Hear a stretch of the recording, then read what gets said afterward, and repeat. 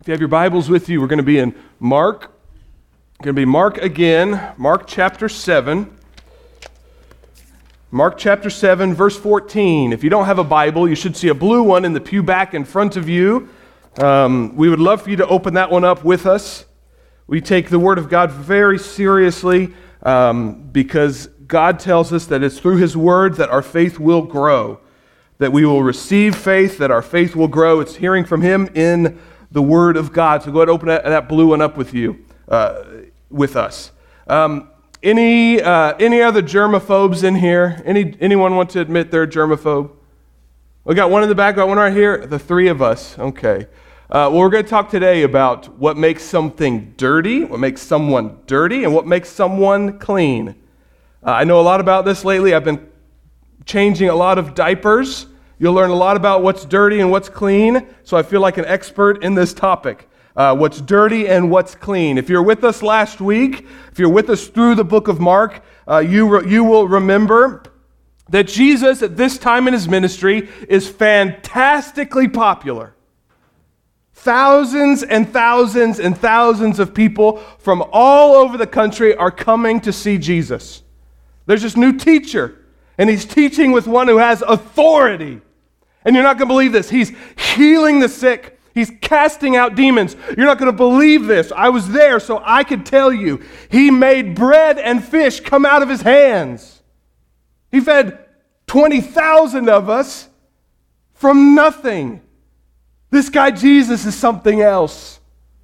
And so that message is going all over the country. It makes its way to Jerusalem. And so who do you think is getting a little scared about these rumors that are going around? The religious leaders. They're thinking, okay, this guy's gaining steam, he's gaining popularity. Do you know who needs to go there and check this guy out to make sure he's from God, or make sure he's not from God, rather? Well, we do. And so the Pharisees and the scribes go and they check this guy, Jesus, out. And the last passage we went through kind of looks like the Pharisees are sneaking around, peeking in the window as Jesus and His disciples are eating. And they said, we got you. We got him. We got him. His disciples do not ceremonially wash their hands before they eat. We got him. And we talked last week about this idea of you must wash yourself in the proper way according to the traditions of the elders, not according to this. You wash your hands in the proper way, and then you can eat your peanut butter and jelly sandwich, and God loves you a little bit more. That's what they were saying. We talked about how ridiculous that was last week. The Pharisees and the scribes are saying, Jesus, your disciples are defiling themselves by eating with unclean hands. By eating with unclean hands. Maybe you'll remember this. The tradition of the elders had a whole book on how you properly wash your hands before you eat your bologna sandwich. And they said, if you do this, you'll be right with God. So they're peeking in the windows and saying, Jesus, we got you. We got you. You can't be from God. You're not obeying our traditions. They're defiling themselves by eating with defiled hands. Therefore, they are defiled before God. And then Jesus, of course, blasts them and says, hey, you hypocrites, you're who Isaiah prophesied about when he said, this people honors me with their lips, but their hearts are far from me. Pharisees are worried about defiled hands. Jesus is worried about defiled hearts. God wants our heart, not empty actions. And so our question after that may be, what does make us defiled? And what does make us clean? And so after Jesus has this argument and He blasts the Pharisees, he goes outside and He calls the crowd to Himself. And then we pick the story up in verse 14. Big number 7, little number 14, we pick the story up, goes like this. And He called the people to Him again and said to them, hear me, all of you, and understand. There is nothing outside a person that by going into him can defile him. But the things that come out of a person are what defile him. And when He had entered the house and left the people, his disciples asked him about the parable. He said to them, "Then are you also without understanding? Do you not see that whatever goes into a person from outside cannot defile him, since it enters not his heart but his stomach and is then expelled?" Thus he declared all foods clean. And he said, "What comes out of a person is what defiles him. For from within, out of the heart of man come evil thoughts, sexual immorality, theft, murder, adultery, coveting, wickedness, deceit, sensuality, envy, slander, pride, foolishness. All these evil things come from within, and they defile a person." What makes someone dirty? What makes someone clean? What makes someone defiled before God? How does this whole thing work? Let's talk about what it means to be spiritually defiled.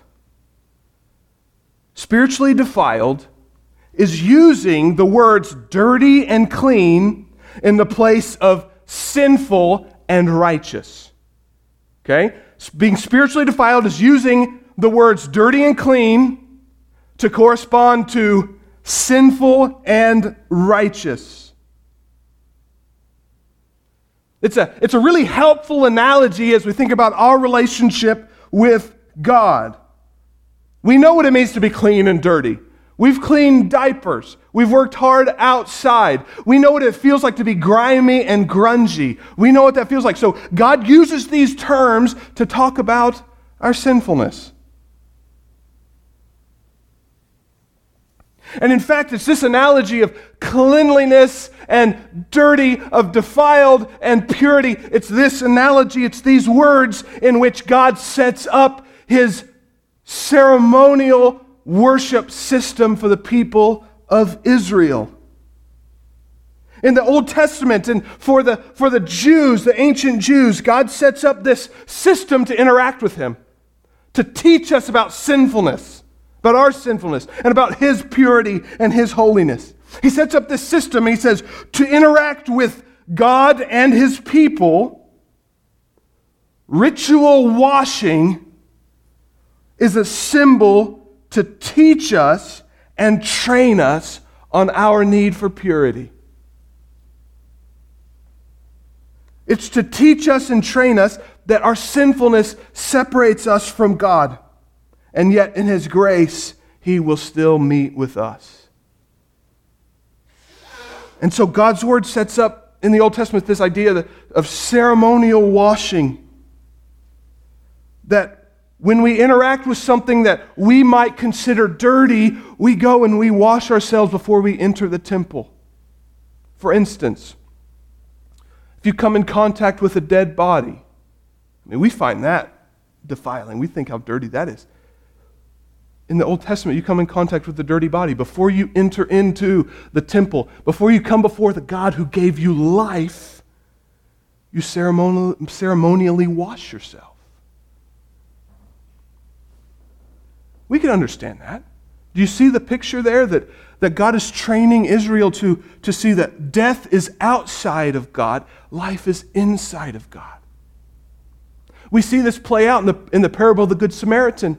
Remember that story? Where a guy looks dead along the side of the road, and then the priest comes and he sees the dead body, and instead of helping as he should, he's all worried about, well, I don't want to spend time washing myself before I go to temple, so he goes around. You remember that story?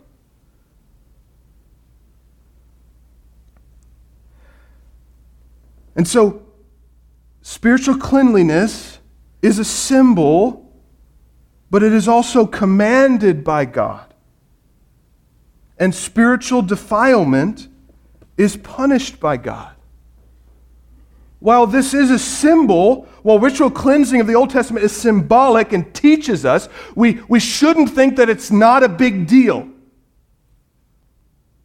It is a big deal. God does care about our spiritual purity. God does care about our spiritual defilement. He says this in Leviticus 11:44. He says, "For I am the Lord your God.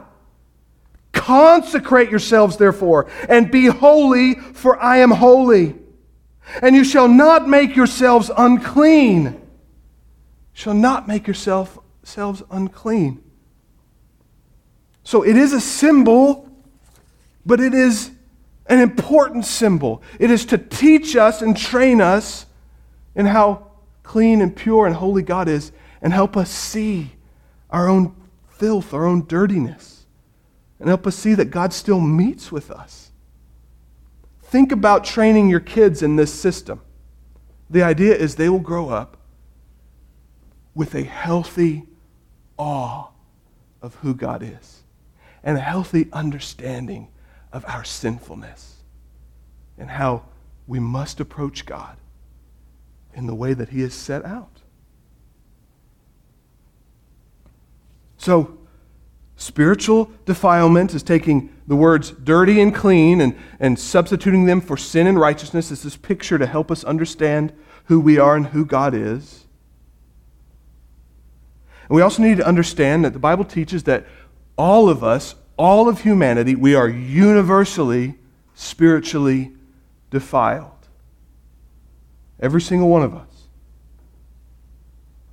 The argument here between Jesus and the Pharisees is not, hey, there's a section who don't have to worry about cleansing. There's a section that don't have to worry about being spiritually defiled. That's not the argument. The argument is, how do we become spiritually clean? So there's an understanding at the bottom of this argument that we are all defiled. Jesus doesn't say, don't worry about it. You're all good. He doesn't say that. He doesn't say that. Because the Bible doesn't say that, because God doesn't say that. Isaiah 64:6 says it this way: we have all become like one who is unclean, and our righteous deeds are like a polluted garment. That's the G-rated version of that. Polluted garment is the G-rated version. Come ask me after, I'll tell you what the rated R version is. But the idea is we are, all of us, very spiritually filthy.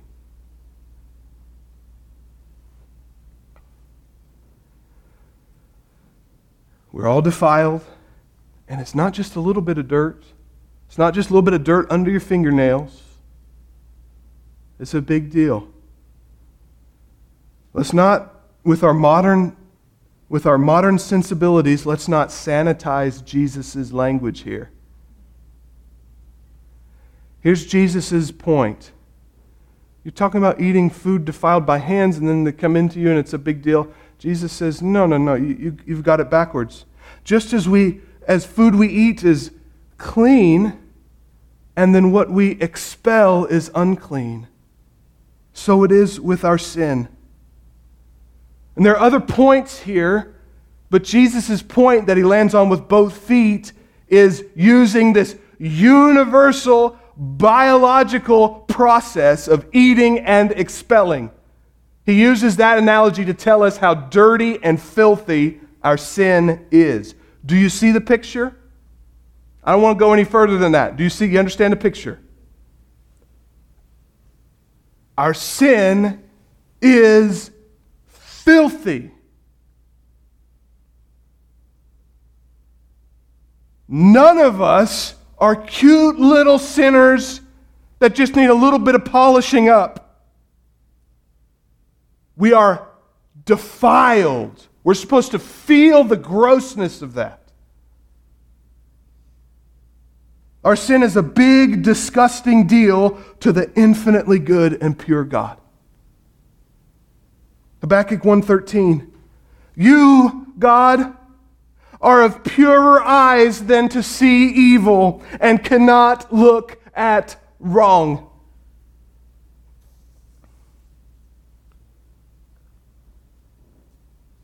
Jesus will tell us in Matthew 13 that it is our spiritual defilement, it's our spiritual uncleanliness that will be what is used to cast us into hell.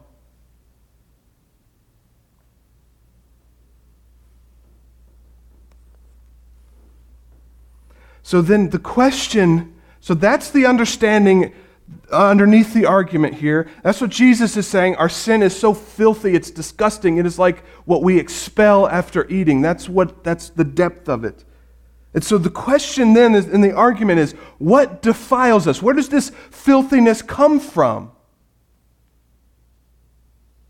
And the Pharisees, along with all other false religions in the world, teach that I am defiled by my environment. I'm defiled by people, by actions, and by things outside myself. That's what the Pharisees taught. That's what the false religions of the world teach. So I can therefore avoid being dirty. If you're filthy and I let you stay way over there, then I'm going to be clean and God's going to accept me.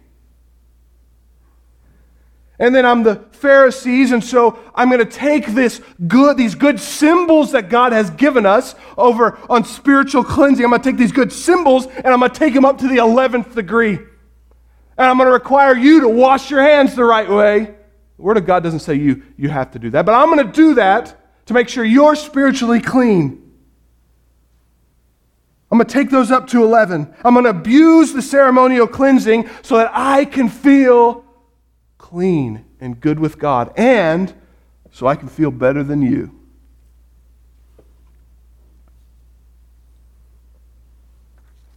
The Pharisees and the scribes emphasized the things I do outwardly are what makes me dirty or clean.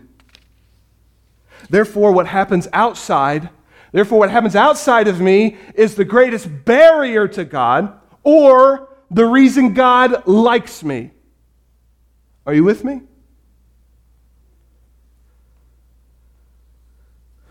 So, these outward actions make you spiritually defiled. If you eat without washing your hands properly, God doesn't like you as much. If you eat near non-Jews, God doesn't like you as much. If you have a baby, you have to wait a period of time before you enter God, and that's because God doesn't like you as much. If you've touched a non-Jew in the market, you got to clean yourself because God doesn't like you as much. In fact, not only does outward actions make me spiritually dirty, but they teach that outward actions can make you spiritually clean. You remember this quotation last time? A rabbi in the tradition of the elders, not in this, right? A rabbi comes about and says, whoever has his home in the land of Israel and eats his food with washed hands, you remember this? He may rest assured that he will receive eternal life. Why? Because in this system, if you do the right things outside, God likes you. Modern interpretations of this false teaching about things out there make me dirty. If I do the right things and avoid the wrong things, I'm good with God. This modern interpretations can sound like this. It's not really my fault that I'm a sinner. It's not really my fault. It's the house I grew up in. Or it can say, if I take care of my actions, I'll be spiritually clean. As a religious kid that grew up in church, I knew you don't play cards, you don't cuss, you obey your mom, and Jesus will love you, and then you're good to go.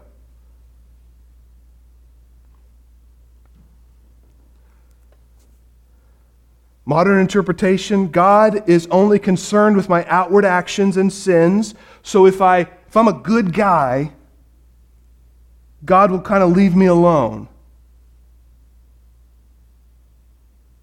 Modern interpretations of false teaching, the purpose of religion is to fix your behavior. Purpose of religion is to make sure you act right. You send your kids to Bob and Beth in our youth group so that they'll teach them to listen to you more. It's the modern interpretation of this false teaching. Modern interpretation in the church, Jesus came to die for my sins, but He only really needs to clean me up just a little bit. Isn't He lucky that I'm in His corner? As a preacher's kid, that was my blasphemy that was sending me to hell. Jesus came, this false religion, Jesus came to show me how to live, and if I act like Him, that's what makes me right with God. How about this one? People are really good on the inside. We just do bad things. This self-righteousness is the religion of the world, and this self-righteousness is why the Pharisees were peeking in the windows, watching them eat to see if they could catch them breaking their traditions. But what is the truth according to God? The God-man Jesus Christ who walked the earth, second person of the Trinity. All things were created through him, by him, and for him. Jesus says, you're not defiled by your environment. You're defiled by your heart. Jesus teaches the source of my spiritual defilement is not the filth outside of me, it's the filth inside of me. My spiritual defilement is not getting closer to you and you're filthy. My spiritual defilement is not eating the improper way. My spiritual defilement is inside my heart. Jesus says there is nothing outside a person that by going into him can defile him. But the things that come out of a person are what defile him. God's not worried about what you eat. He's worried about what comes out of your mouth. Verse 20, what comes out of a person is what defiles him. Verse 21, for from within, out of the heart of man, come evil thoughts in this list of sins. So, please understand this point. Brothers and sisters, friends and neighbors, our relationship with God is not destroyed by your dirty hands. It's destroyed by your dirty heart. Do we understand?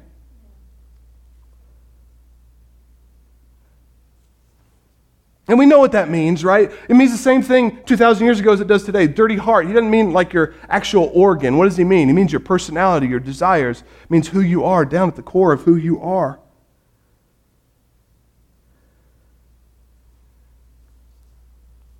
And this is the message of all of Scripture. We can't ignore it.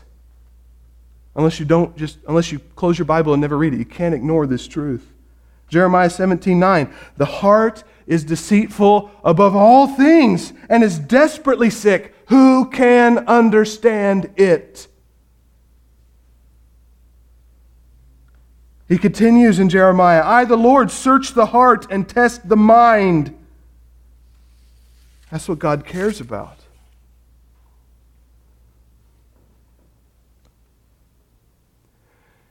All these actions outside of us are not what makes us filthy. What makes us filthy is our dirty hearts. Even the good things that God set out in the Old Testament. It says that you are my people, Israel, this is what you will do. Even those things were designed to shape our hearts for God. Circumcision was like the biggest symbol of you being part of God's people. That was like the number one thing that showed you were with God. That's an outward symbol. That's an outward action. That's something you can look at and see. Has nothing. It's connected to the heart, but very little to do with the heart. You can get that done and not have your heart right with God. And then Romans 2:29 says this about the most important outward symbol that you can be doing. Paul says this, on the contrary, a person who is a Jew, who is following God, who is one outwardly, and circumcision is of the heart. It's of the heart. So my friends, we are not sinners with hearts of gold that God just needs to clean up a little bit. We're not just sinners who need a bit of refinement. We don't need to just try harder. Our sin is a symptom of the disease that is my filthy, sinful heart being far from God. That's the problem. Jesus tells us that in the last passage when we read it this morning. This people honors me with their lips. The outside stuff looks good. The outside stuff looks great. The outside stuff makes you look like you are a good religious person, but your heart is far from me. The problem is our core is rotten. Our heart is filthy. Ephesians 2:3, we were by nature children of wrath like the rest of mankind. By nature. The core of who we are. Children of wrath. Psalm 51:5, behold, I was brought forth in sin, and in sin did my mother conceive me. Our kids are sinners by nature. I've got 3 of them at home. If you doubt that, come and spend a few days with me. And you'll see real quick. I don't have to teach my kids to lie. I don't have to teach my kids to bite their sister. I don't have to do that. Why? Because we are by nature sinful people with filthy hearts.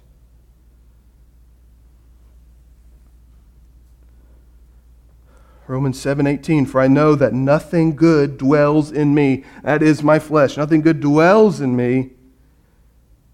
Anybody feel this way? For I have the desire to do what's right, but not the ability to carry it out. You ever feel that way?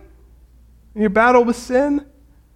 Boy, nothing good is in me, and I know what I want to be doing, and I want to do, but I don't have the gumption. For some reason, I can't do it. Why? Because we are by nature sinful. So Jesus says, what does my filthy heart produce? For from within gushes out, that's the idea. Again, connect that to the early, right? Let's don't sanitize it. Gushes out these things. Evil thoughts, designs and attitudes that produce sin, sexual immorality, any kind of sexual activity outside of the marriage between a man and a woman is sin. That's what the Bible says really clearly. Out of that comes our hearts. Out of our hearts comes that. Coveting. Coveting is judging the worth of a person by what they have and then saying, no, you don't deserve that. I deserve that. That's a pretty filthy thing. Sensuality, indecency, open filthiness. I'm going to live my life. This is who I am. I'm going to do it. That's lewdness. That's sensuality. Slander. Let's get into some churchy sins, shall we? Some good church people sins. Slander. That is accusing you of something false to bring down your worth in people's eyes. Foolishness. A person who is knowingly ignorant and makes no moral stands or judgments. It's not about being dumb. It's about saying, I'm not interested. That important thing, the really important thing, I'm going to be willfully ignorant. These are signs of a filthy heart. And what we need to do is we need to be honest with ourselves, and we need to say, I see myself in every single one of those, don't we? I never committed adultery. Jesus says you have. Sermon on the Mount, Matthew 5, he says, if you ever lusted after anyone, God looks at you and you are an adulterer. How's that true? That's true because Jesus says it's not about the outward actions that makes you filthy. It's about your heart. You were an adulterer the moment you planned to do the action. You're an adulterer. That's how that works. So we all see ourselves in this. We're all weighed down by the filthiness of our heart. How can we be saved from this? If I have to be holy to be near God, how can I be saved from this? How can I be clean from this? How can I avoid hell and the wrath of God for my filthy heart? How? What can save me? More clean living? More clean living? Just try harder? Listen, if using outward works can fix my disgusting sin that I expel, let me tell you a story about changing diapers. If that were true, I would say, oh, man, my son filled his diaper. I got to change that thing. Oh, that's disgusting. I'll put a new diaper on him. Whew, glad that's over with forever. Is that how it works? No, it's going to be filled again in an hour. Why? The problem isn't the outside. The problem is inside that boy. He's got a lot of problems. Thinking that my outward actions can cleanse my filthy heart is like me saying changing one diaper and whew, glad that's over with forever. Jesus blasts the Pharisees again. He says, "Woe to you, scribes and Pharisees, you hypocrites! You clean the outside of the cup and dish, but inside they are full of greed and indulgence. Blind Pharisee, first clean the inside of the cup and dish. Woe to you, scribes and Pharisees, you hypocrites! You are like whitewashed tombs that look really good on the outside, but on the inside you have dead men's bones." No, outside stuff does not save me from my spiritual defilement. Thinking clean living can make up for my filthy heart is like getting pulled over for speeding and saying, "Oh, officer, I know I did something wrong back there, but hey, I promise I won't speed for the next 35 minutes. Will that make up for it? I'll be really good for the next 35 minutes. Will that work? No. Why? You broke the law. You can't say I'm going to do what I'm supposed to do to make up for breaking the law. In the same way, you can't say, "Jesus, I promise I won't commit adultery for the next 48 hours. I promise if you'll forgive me of that one." That's not how it works. He would not be a holy God if that's how it works. And so we get in this position where we say, with Paul, "Wretched man that I am, who will deliver me from this body of death? Who will save me from the consequences of my filthy heart? Are we just lost forever? I keep sinning. My heart keeps producing sin. How in the world can I be saved? I need a new heart. I need a new me. I need to be made new. Where is my salvation?" And we call out like the psalmist in Psalm 51:10, "Create in me a clean heart, O God, and renew a right spirit within me." What's the first step in being spiritually cleaned by God? Understanding we can't do it. That's the message of Scripture. We can't make ourselves clean. We can't do it. And the psalmist knew that. He says, "Give me a clean heart, God." And in the grace of the Lord, He gives all who call upon His name a new heart.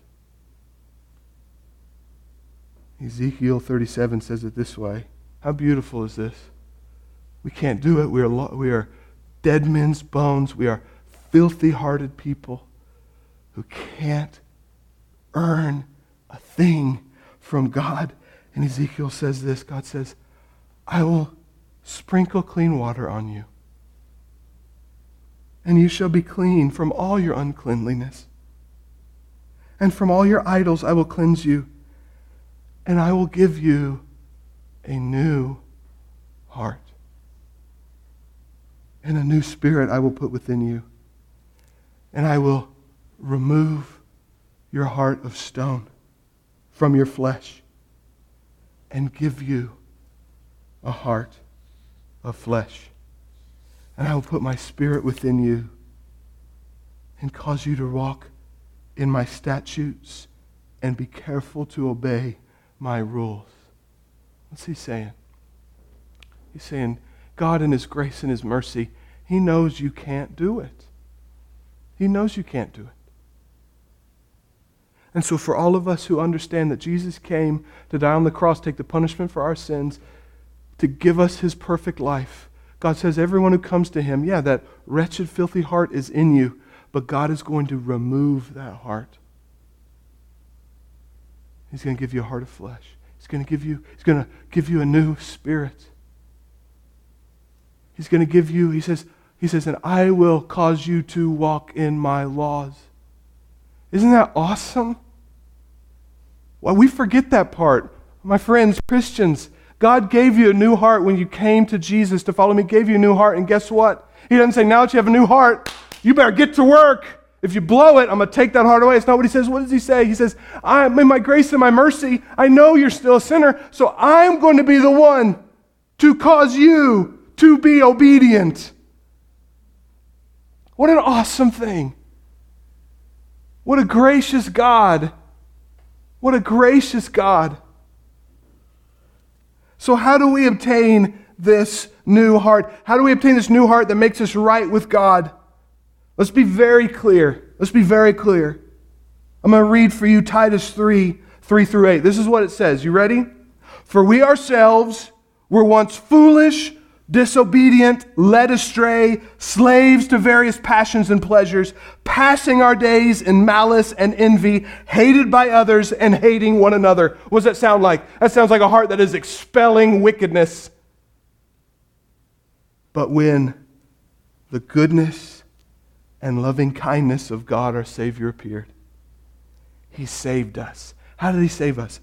Not because of works done by us in righteousness, not because of clean living, but according to His own mercy, by the washing with a new life. Amazing. We're in Titus. We were just in Mark. It says the same thing. We need to be washed. It's almost like God wrote this whole book. And renewal of the Holy Spirit. Remember, I'm going to take that heart of stone out, put a heart of flesh. I'm going to give you a new spirit. How? New life by the renewal of the Holy Spirit whom He poured out on us richly. How? Through Jesus Christ, our Savior. How do we have this new heart? It's through Jesus. Why do we care so much about Jesus? Because He is our only hope. He's our only hope for a clean heart to be right with God. And He's our only hope, and He will get it done. When He died on the cross, what was His last words? When He died on the cross, He knew that you would have a filthy heart and there'd be no way for you to be right with God. But in Jesus Christ, in His mercy and His grace, He willingly hung on the cross for you, taking the punishment for your sins, giving you credit for His perfect life, so that God can replace your heart of stone with a heart of flesh and cleanse you through the Holy Spirit. What was His last words as He hung on the cross? It is finished. It is finished. Well, I still sin, preacher. I still sin. What do I do now? What do I do now? Yeah, God in His grace and His mercy and His wisdom did not make us perfect the moment we came to Christ. He didn't. His grace and His mercy, He didn't do that. To teach us something, to help us cling to the cross no matter what. I think so that we're not going to become a Christian and say, whew, I don't need the cross anymore. That's done now. I'm perfect. No, so our entire life here, we're going to be clinging to the cross. I still sin, preacher. What do I do? Philippians 1:6. I am sure of this, that He who began a good work in you will bring it to completion at the day of Jesus Christ. Preacher, I'm still a sinner. Yeah. But don't forget. Don't forget. You're not cleansed by your work, your actions. You're cleansed because you have faith in Jesus Christ. He won't let you lose it. He won't kick you out. Remember what Titus says? It is His work in you that produces obedience. That's Ezekiel. It's His work in you that produces obedience. And what does he say? He's beginning a work in you, Christian. He's given you a new heart. He's filled you with the Holy Spirit. He's teaching you to obey. And one day, all of that will come together in perfection when you see Jesus face to face. Worship team, why don't you come back up?